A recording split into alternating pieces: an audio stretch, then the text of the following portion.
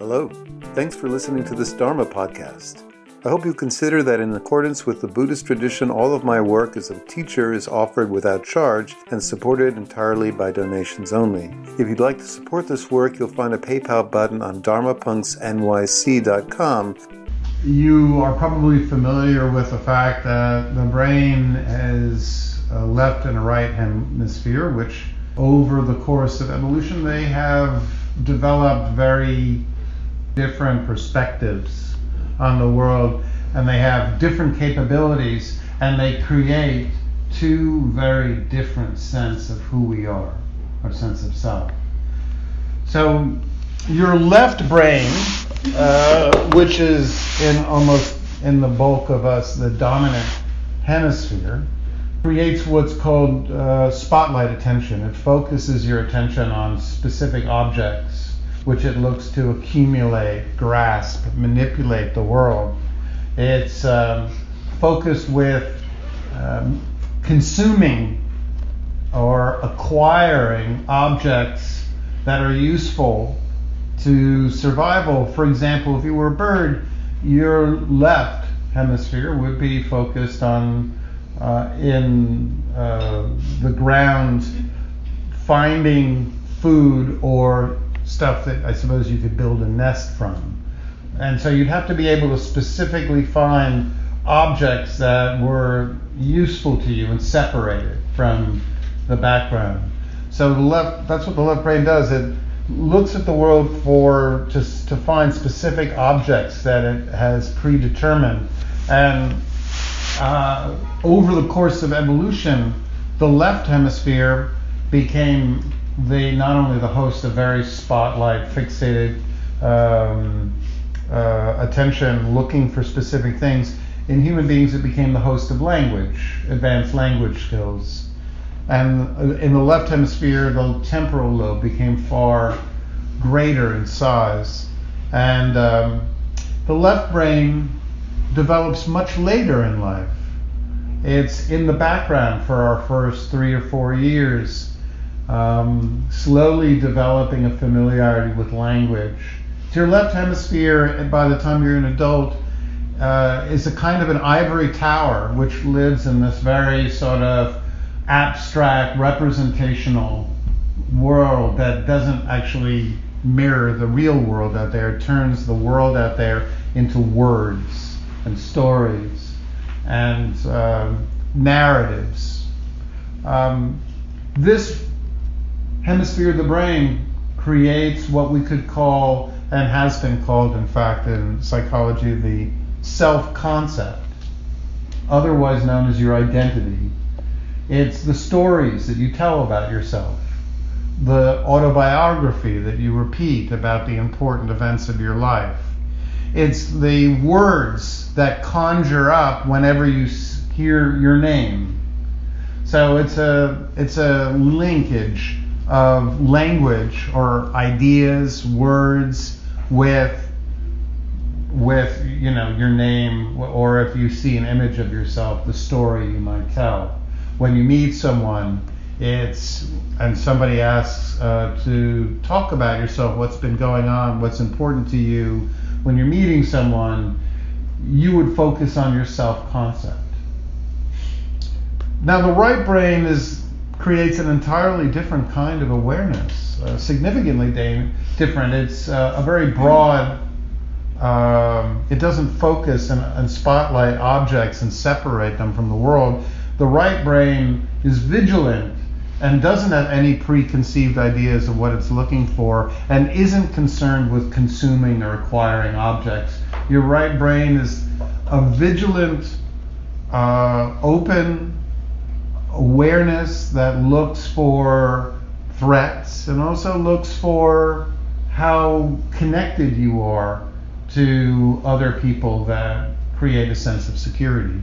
Your emotional attachments with attachment figures, loved ones, parents, is essentially governed by your right brain. Your right brain develops first in life. Your first 3 years of life, you are almost entirely right hemispheric.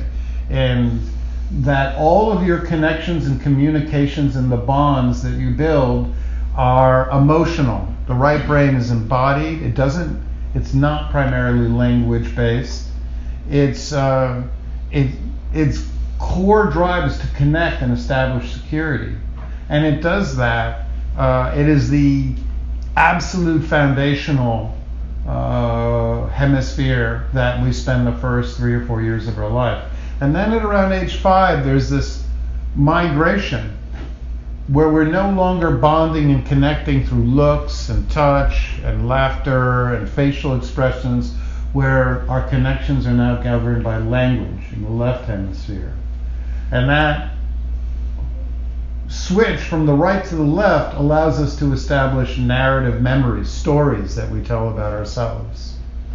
Now, this right hemispheric self is very different. It's not a self-concept or an identity based on stories or ideas we have about ourselves. This is a felt self. This is the feelings you have when you see yourself in the mirror. So whereas your identity is based on the thoughts you have when you look at yourself or somebody asks you about yourself, the stories of your achievements. You might, like me, have a mixture of, when the self-concept is a mixture of, I'm a Buddhist, I'm a neurotic, guy who loves psychology, who grew up in the Lower East Side and now has been living in Williamsburg for the last 25 years, that's a story, that's a self-concept. It's based on these very static identity things. But the felt self, the core self, is fluid. It changes. I might look in the mirror one day and go, ugh, and my stomach might get tight and I might not feel very big or confident. And other days I might look in the mirror, see my image and feel expansive and strong and a sense of I can do things and people might actually like me. So it's a fluid, but this core self, as opposed to the self-concept, which is language and ideas, the felt sense of the core self is developed over countless long interactions with other people, where we either get attention and where people look at us with kindness or they don't, where we reach out for love and we either get it or we don't. And over time, it creates a felt sense of an embodied sense of who we are. So you walk into, for instance, a party, and you might have a self-concept of, I've got so much going on in my life. I'm busy with work, and I've got these obligations in my life, and I'm trying out for this project. But your felt self, your core self, might be anxious or uncomfortable, or you might feel very small at that moment. So sometimes there's a complete disagreement between the two. We're obviously going back and forward between the right brain and the left brain, and between the felt self and the self-concept all the time. Again, the felt self, this core self, is established first in life due to the nonverbal interactions between a child and its parents. The child begins to have a feeling of whether it's lovable and whether to expect the best of other people, and that felt self is carried in the body. A child that has a robust sense of self makes eye contact. Its shoulders and its chest are open, its belly is soft. She looks at herself in the mirror and she dances and smiles, and she feels this sense of joy. A child that grows up in constantly an abandoning situation, or she's separated from a caregiver, or the caregivers are constantly caught up in their own anxiety, that child looks at herself at times and doesn't feel that lovable or that strong, and it creates a felt sense of expecting abandonment. She no longer makes eye contact as easily, or she, in certain situations, she becomes contracted and anxious when the people she depends on are unavailable. So natural selection created a left hemisphere that's far larger, but in addition to that, then over time in our culture, we wound up living what Ian McGilchrist, a great neuropsychologist, says, in a suspiciously left hemispheric world. Our institutions, our educational systems constantly reward us for reciting and knowing and embracing our self-concept, the stories about ourselves. So they emphasize things like reciting facts, doing well on tests, achieving test scores, getting grades, moving from one grade to another grade, and all of that, people start being assigned numbers and aptitudes, and essentially this process is the self-concept, because it's based in language and numbers and identities and achievements, separate us from others. That's the core of our self-concept, what makes us unique and what makes us different.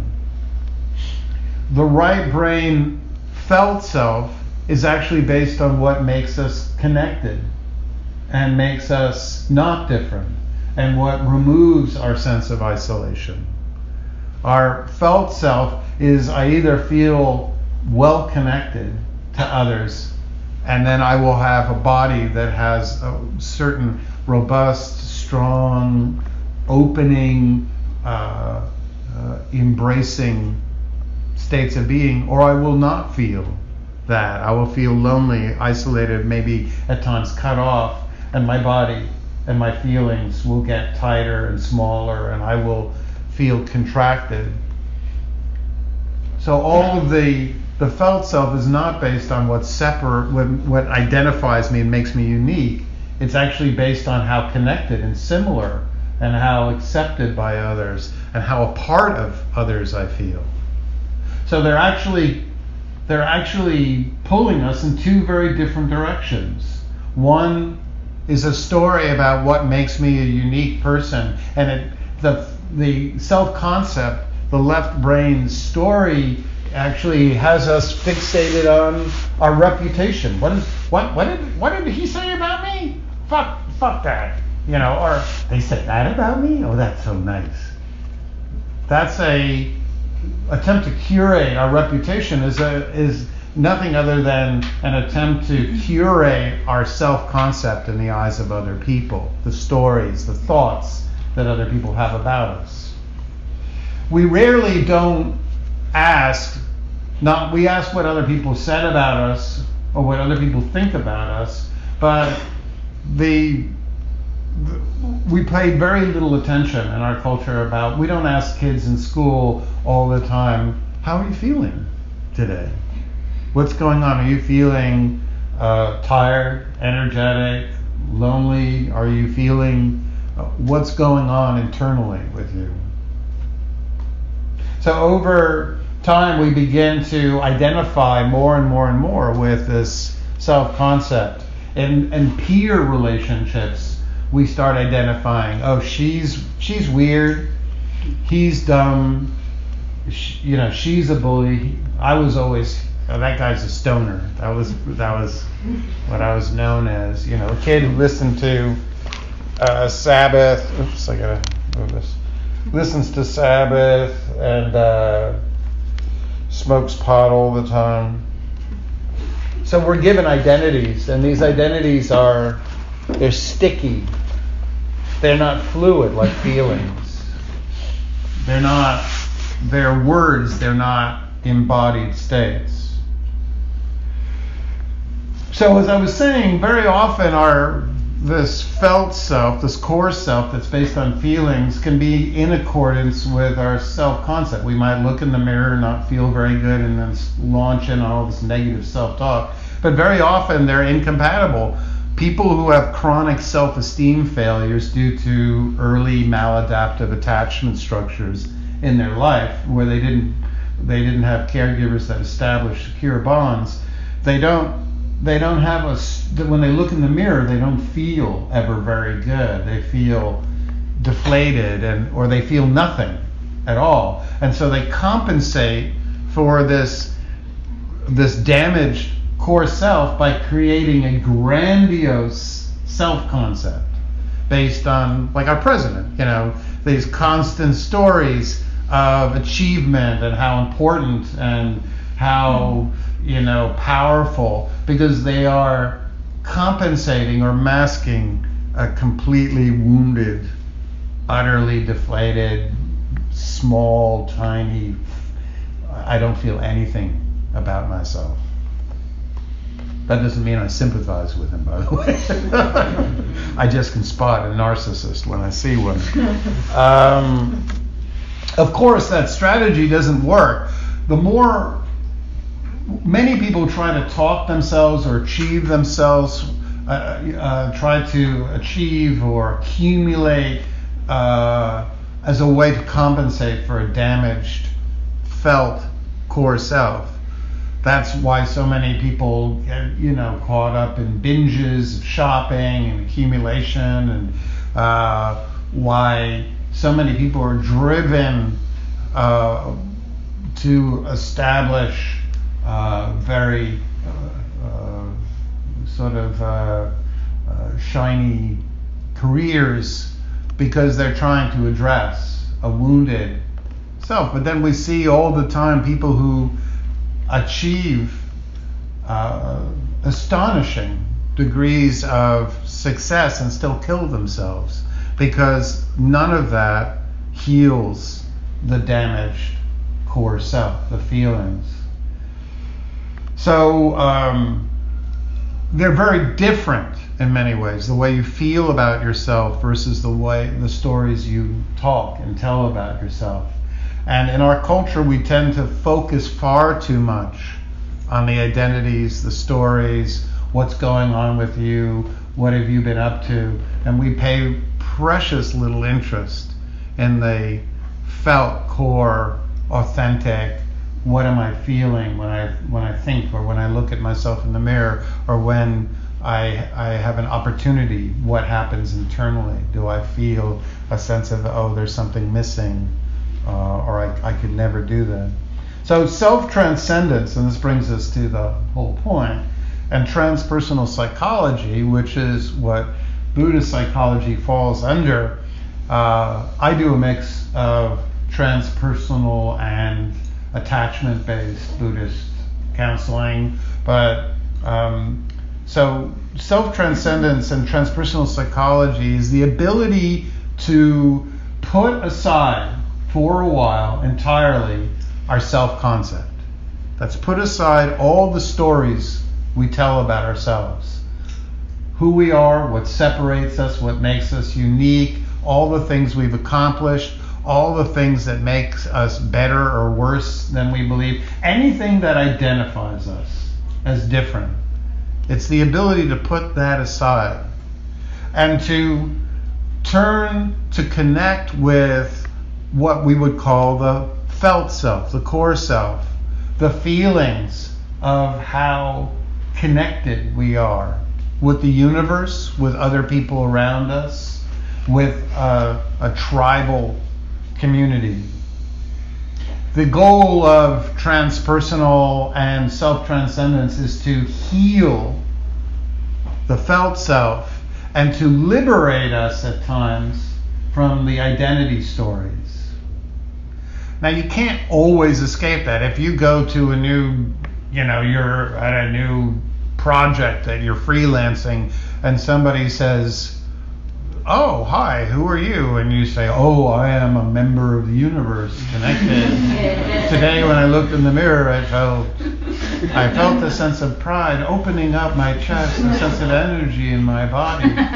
So fluidly right now, I've moved to this place of feeling a greater sense of wholeness and bondedness with you. They might struggle to figure out how you're going to fit in with the project phase. So we do need to have, to a certain degree, an identity.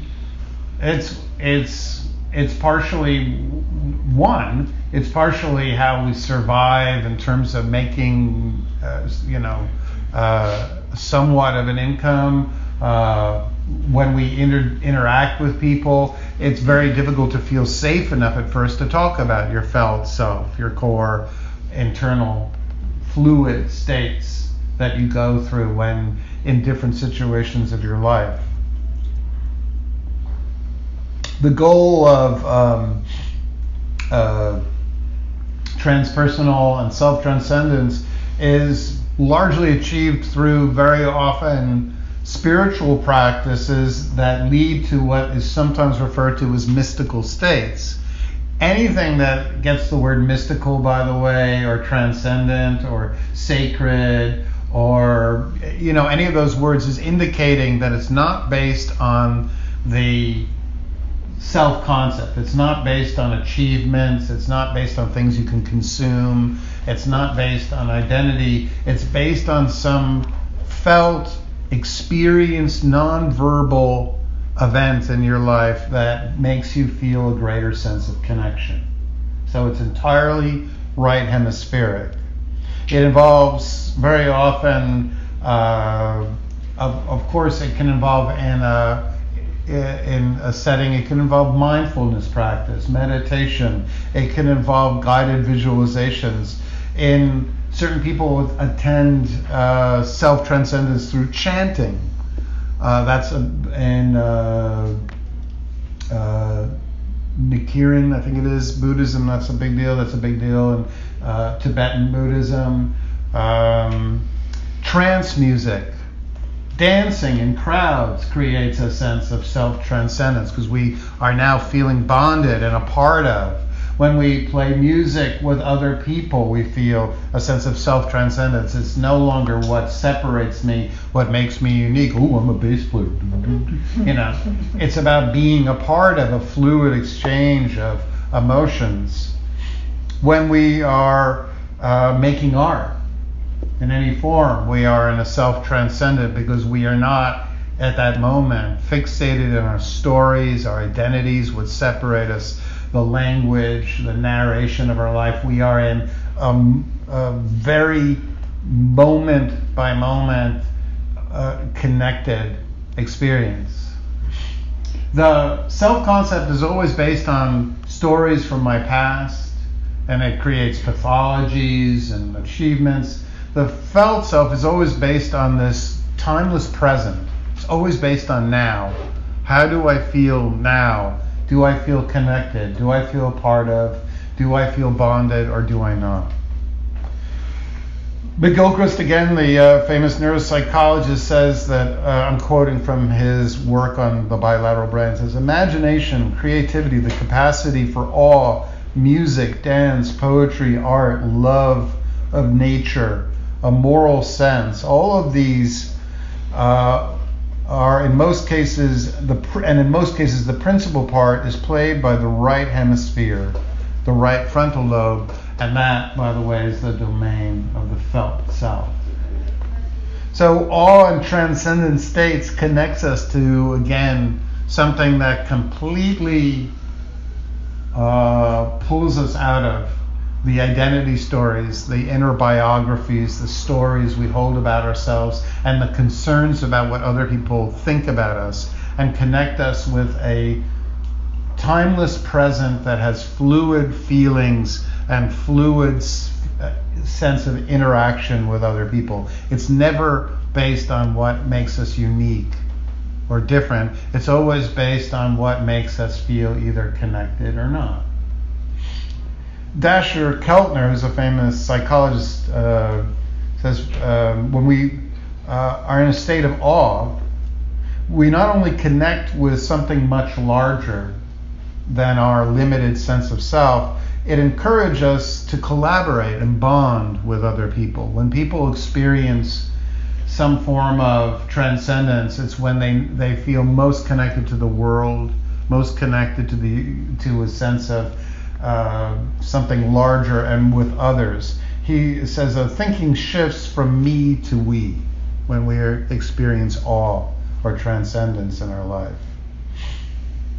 The dissolving of self-fixation, says the psychologist Paul Piff, allows us to act generously, ethically, fairly, and in so doing reduces our levels of cytokines, which contribute to depression and anxiety. So we actually feel better, we feel safer, we feel more connected when we put aside this fixation on our identity, our story, our achievements, what separates us. The entirety of the Dharma, and I would argue all great spiritual paths, Hinduism, Islam, all great spiritual paths, have some focus on self-transcendence, getting us beyond the narrow identity beliefs. The Dharma does this through its constant emphasis on upending where we pay our attention. The very foundation of the Dharma is one of the foundations is called the Four Foundations of Mindfulness. And what the Buddha does in this is he flips our attention. While most of our life we're most aware of our ideas, our thoughts, our inner narrative. And then after that we're somewhat aware of our emotions, and then even belief that our feelings, and then lastly our breath and our, just the ambient body states. The Buddha flips that on its head, and he said, while you're being mindful, you are first and foremost aware of your breath, your body, and then the feelings that are happening, and especially the front of your body that create an underpinning, and then the emotional states of your mind. And lastly, when you're mindful, the last thing is you pay attention to what kind of thoughts are happening, but you don't identify with your thoughts. Mindfulness is meant to be a complete compensation for the way we normally live, which is when we walk around in our lives or we spend our lives in any interaction. Probably when you entered this room, after an initial just feeling, do I feel comfortable here, you then focused on a spot to sit and you started having thoughts. Oh, I don't know, is this going to be good? I don't know what this talk's going to be, blah, blah, blah. You started narrating it. And so the fixation, the attention switched from a momentary awareness of how you felt in relation to this entire experience into this very narrow, okay, I'm here in this corner, I'm different from all these people, probably they all know how to meditate really well, and I'm probably going to have a busy, anxious mind, and so we move from a felt self into a narrow self concept that made us feel smaller, more vulnerable, more distant and different from the people around us. And the goal is to upend that. So one of the ways the Buddha suggested is in a bunch of practices known as shunyata, or emptying the mind of these narrow, very identity beliefs, what he called ditthi upadana, clinging to the stories, and attava upadana, clinging to the beliefs about ourselves. The goal is to have practices that would connect us to something that is far larger, far more spacious. So in the meditation we're going to be doing one of the oldest, the Kula Sunyata, and this is a meditation where instead of focusing on all the beliefs and narratives and stories that make us feel unique and different from other people, that make us feel alone or special, we're going to focus on reflections and recollections that actually connect us with everyone, and then connect us with the earth, and then connect us even with the unending universe as it was that expands beyond us in all directions. I hope that was interesting in some small way. And now what we're going to do is we are going to have a meditation together. Find a super comfortable, relaxed position.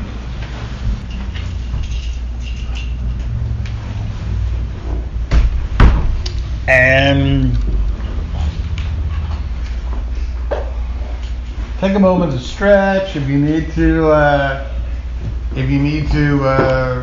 lift an arm, or just extend your back, and then close your eyes and allow your body just to sway a little bit from side to side still. And then without any intervention of your conscious mind, which is predominantly left hemispheric, allow your felt experience, which is guided by the right brain, it guides balance. Allow just your body to find an upright position where you don't think yourself into it, you just feel. So try to let go of any story or image or idea of what's correct. And then whatever position you wind up in, gently lift your chin up a bit, like you're looking at top of a 10-story building. And we're just putting this tiny little bit of effort in so that we won't slouch. Take a full in-breath through the nose, and while you breathe in, squinch the muscles of the face, the forehead, tighten the nose, clench the jaw, tighten the micro muscles around the eyes, make an ugly pinched face, and then as you breathe out through the mouth, very slowly release the muscles starting with the forehead, and then release the micro muscles around the eyes, spread out the cheeks, pull the corners of the mouth far apart, make the mouth as wide as you can, and then release any clenching in the jaw. Good. Just spread out and soften.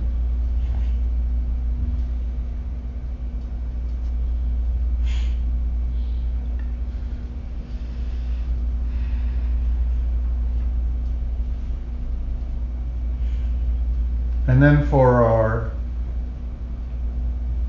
second full in-breath, lift your shoulders up, really like you're trying to touch your ears with them. You're trying to reach above your head with your shoulders. And then as you start to breathe out through the mouth, rotate the shoulders back and drop them. So you open up your chest. And then you make the arms fall as heavily as you can. Opening up the chest is a way directly to address this felt self, this core self, which is the way we feel.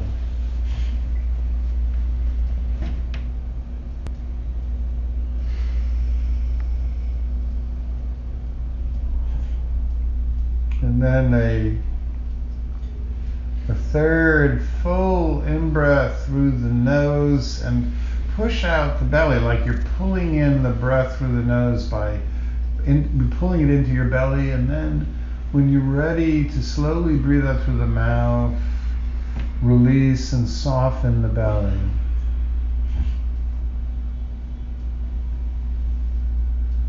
And then from this point on, try to focus on what we call abdominal breathing, which is gently expanding, feeling the energy in the belly expanding and pulling upwards as you breathe in, and then very slowly with each long exhalation, feel the abdomen softening, releasing.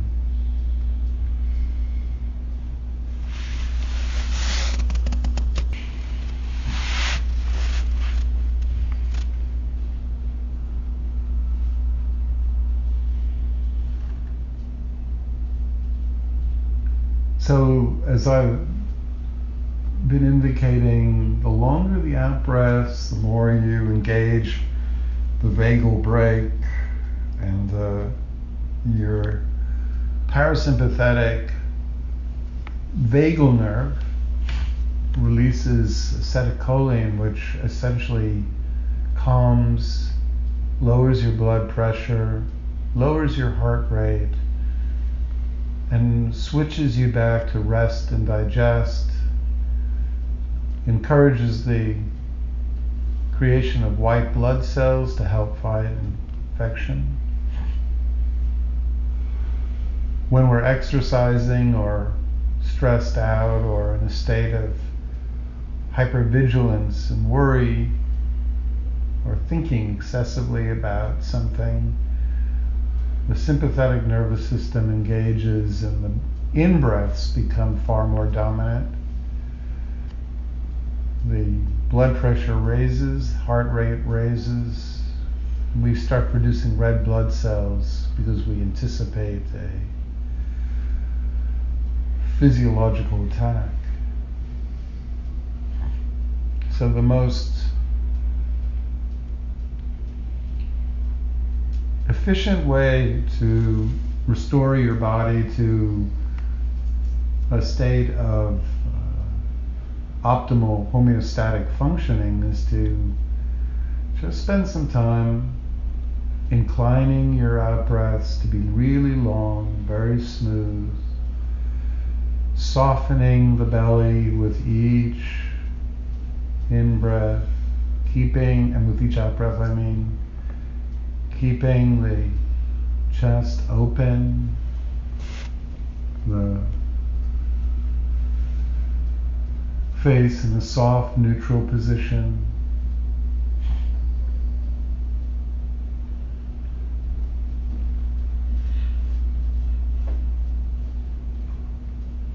So just spend some time in silence, staying with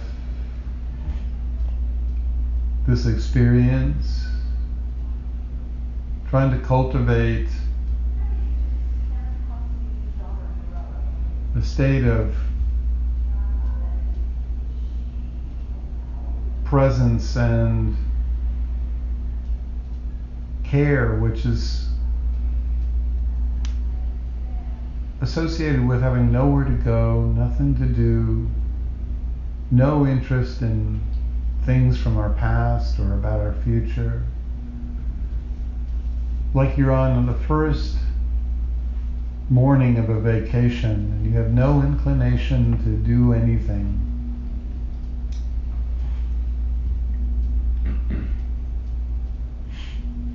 And just, you can hear the sounds, feel the entire cosmos of sensations in your body.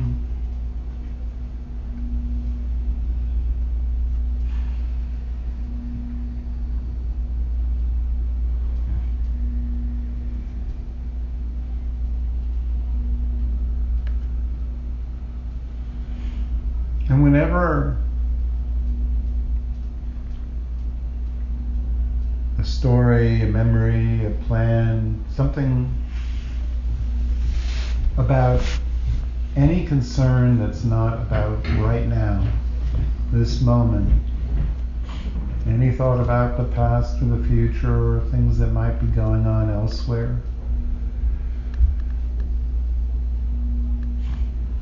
any commentary about yourself,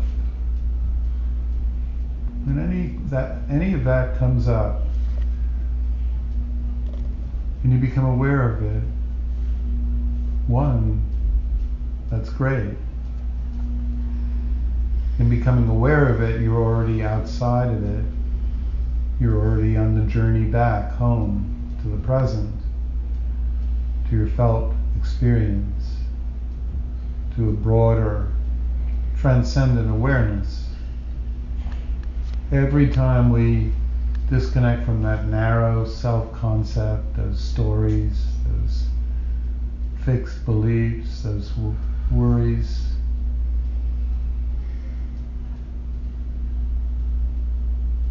you're coming back home to a much greater experience. So it's to be celebrated, to feel good about it each time you become aware that you drifted away. Each time you realize it, just relax. Have a nice breath, a really soft release. Adjust your body to feel really comfortable. Try to create the feelings that are associated with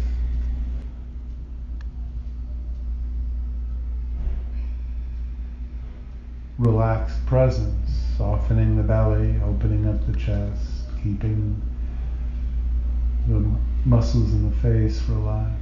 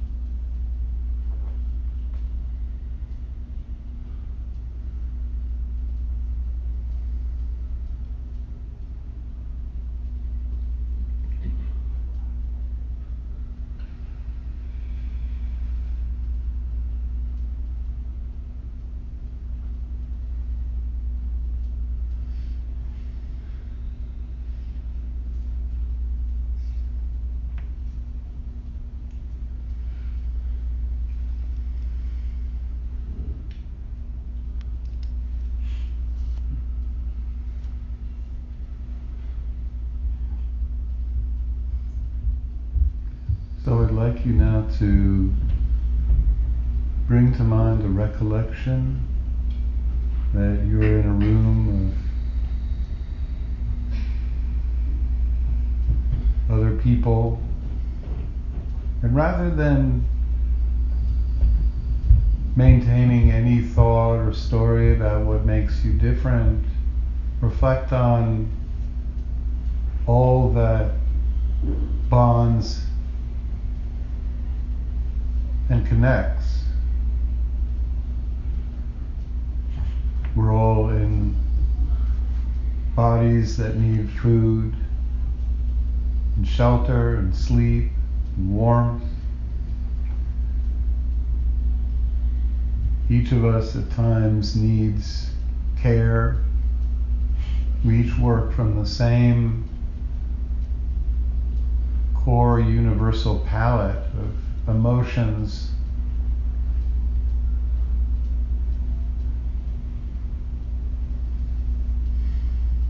at times worried, insecure, frightened, angry,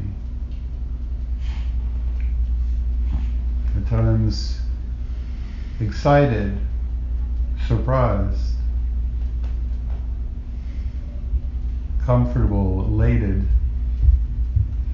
at times shocked, disappointed,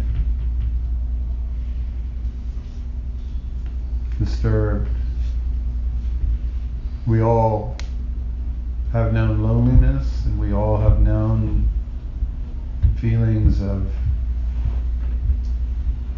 connection.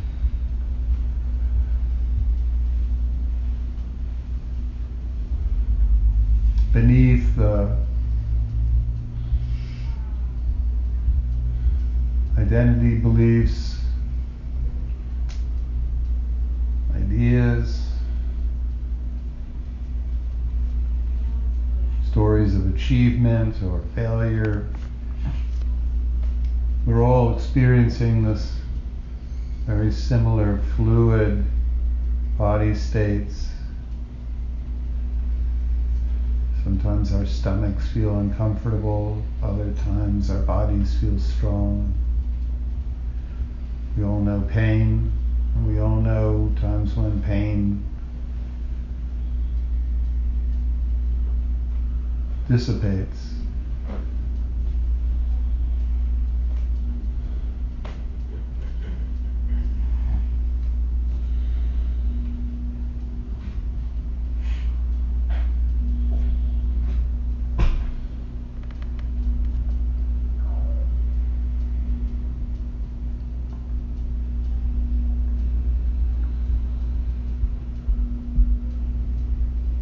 See if you can just keep in mind this sense of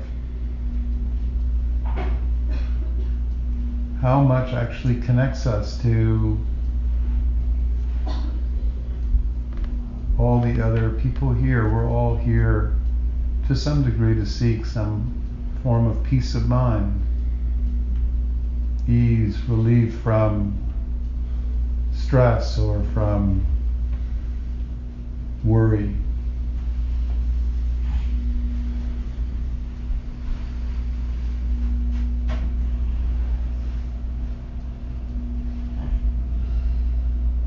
And see if while we have this recollection, if we can soften again the chest, the belly, the muscles in the face, inclining ourselves again to connect with that sense that we are a human being around other human beings.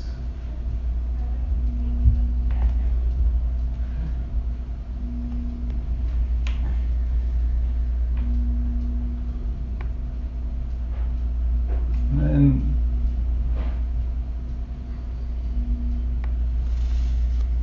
allow that reflection to slowly dissipate and to transform into our sense of being in a body comprised of natural substances, made of the earth, food,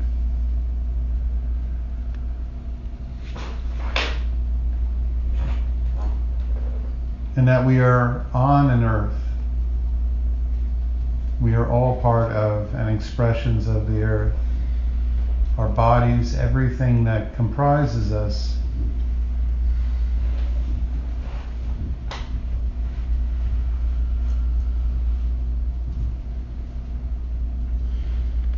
just expressions of the earth.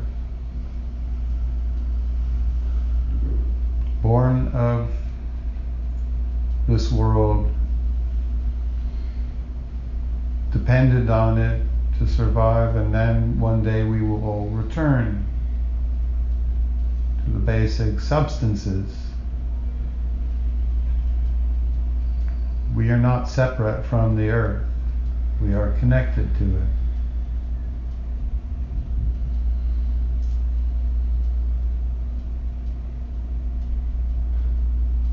There is nothing that sets our bodies apart from the earth. We are in no way different from it.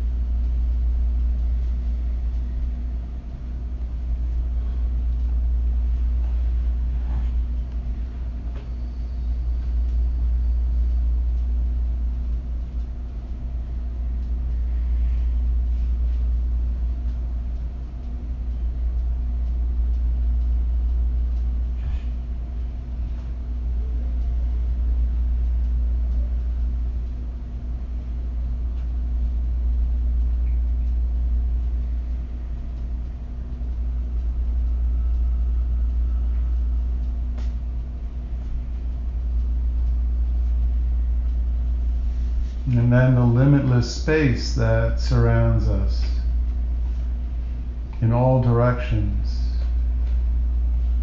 left, right, above and below, front, back.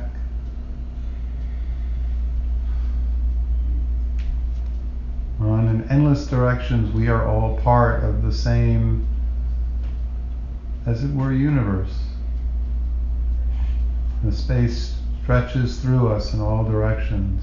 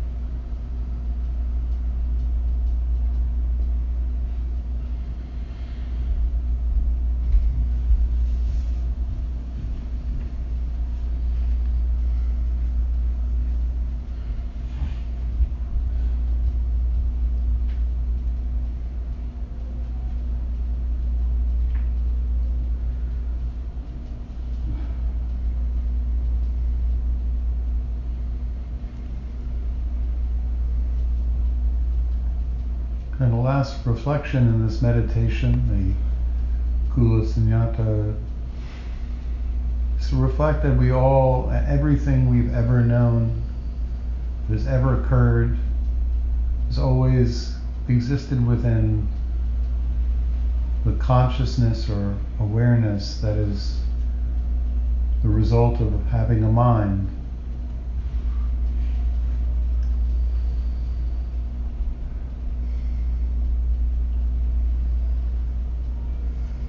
Nothing will ever happen outside of that. And this awareness is known by all beings.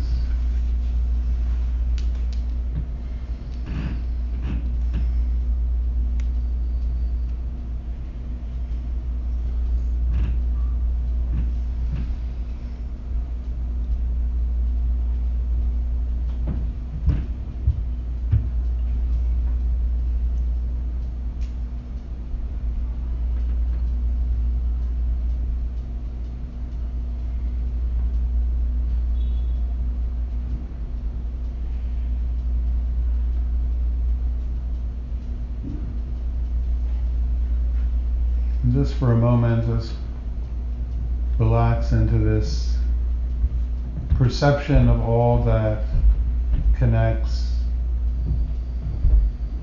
that bonds, that unites, that reduces any sense of uniqueness or dissimilarity.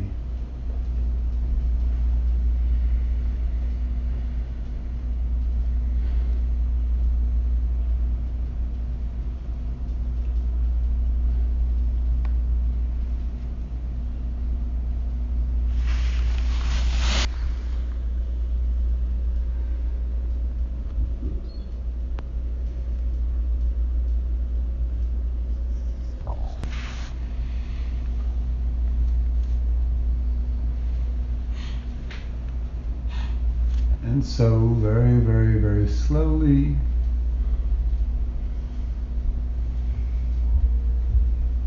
at your own pace, just begin to look at the ground in front of you, and whatever feelings you might have connected with in this practice, if anything, try to just bring awareness of the felt self, the feelings of the moment rather than any stories with you into the next part of the evening.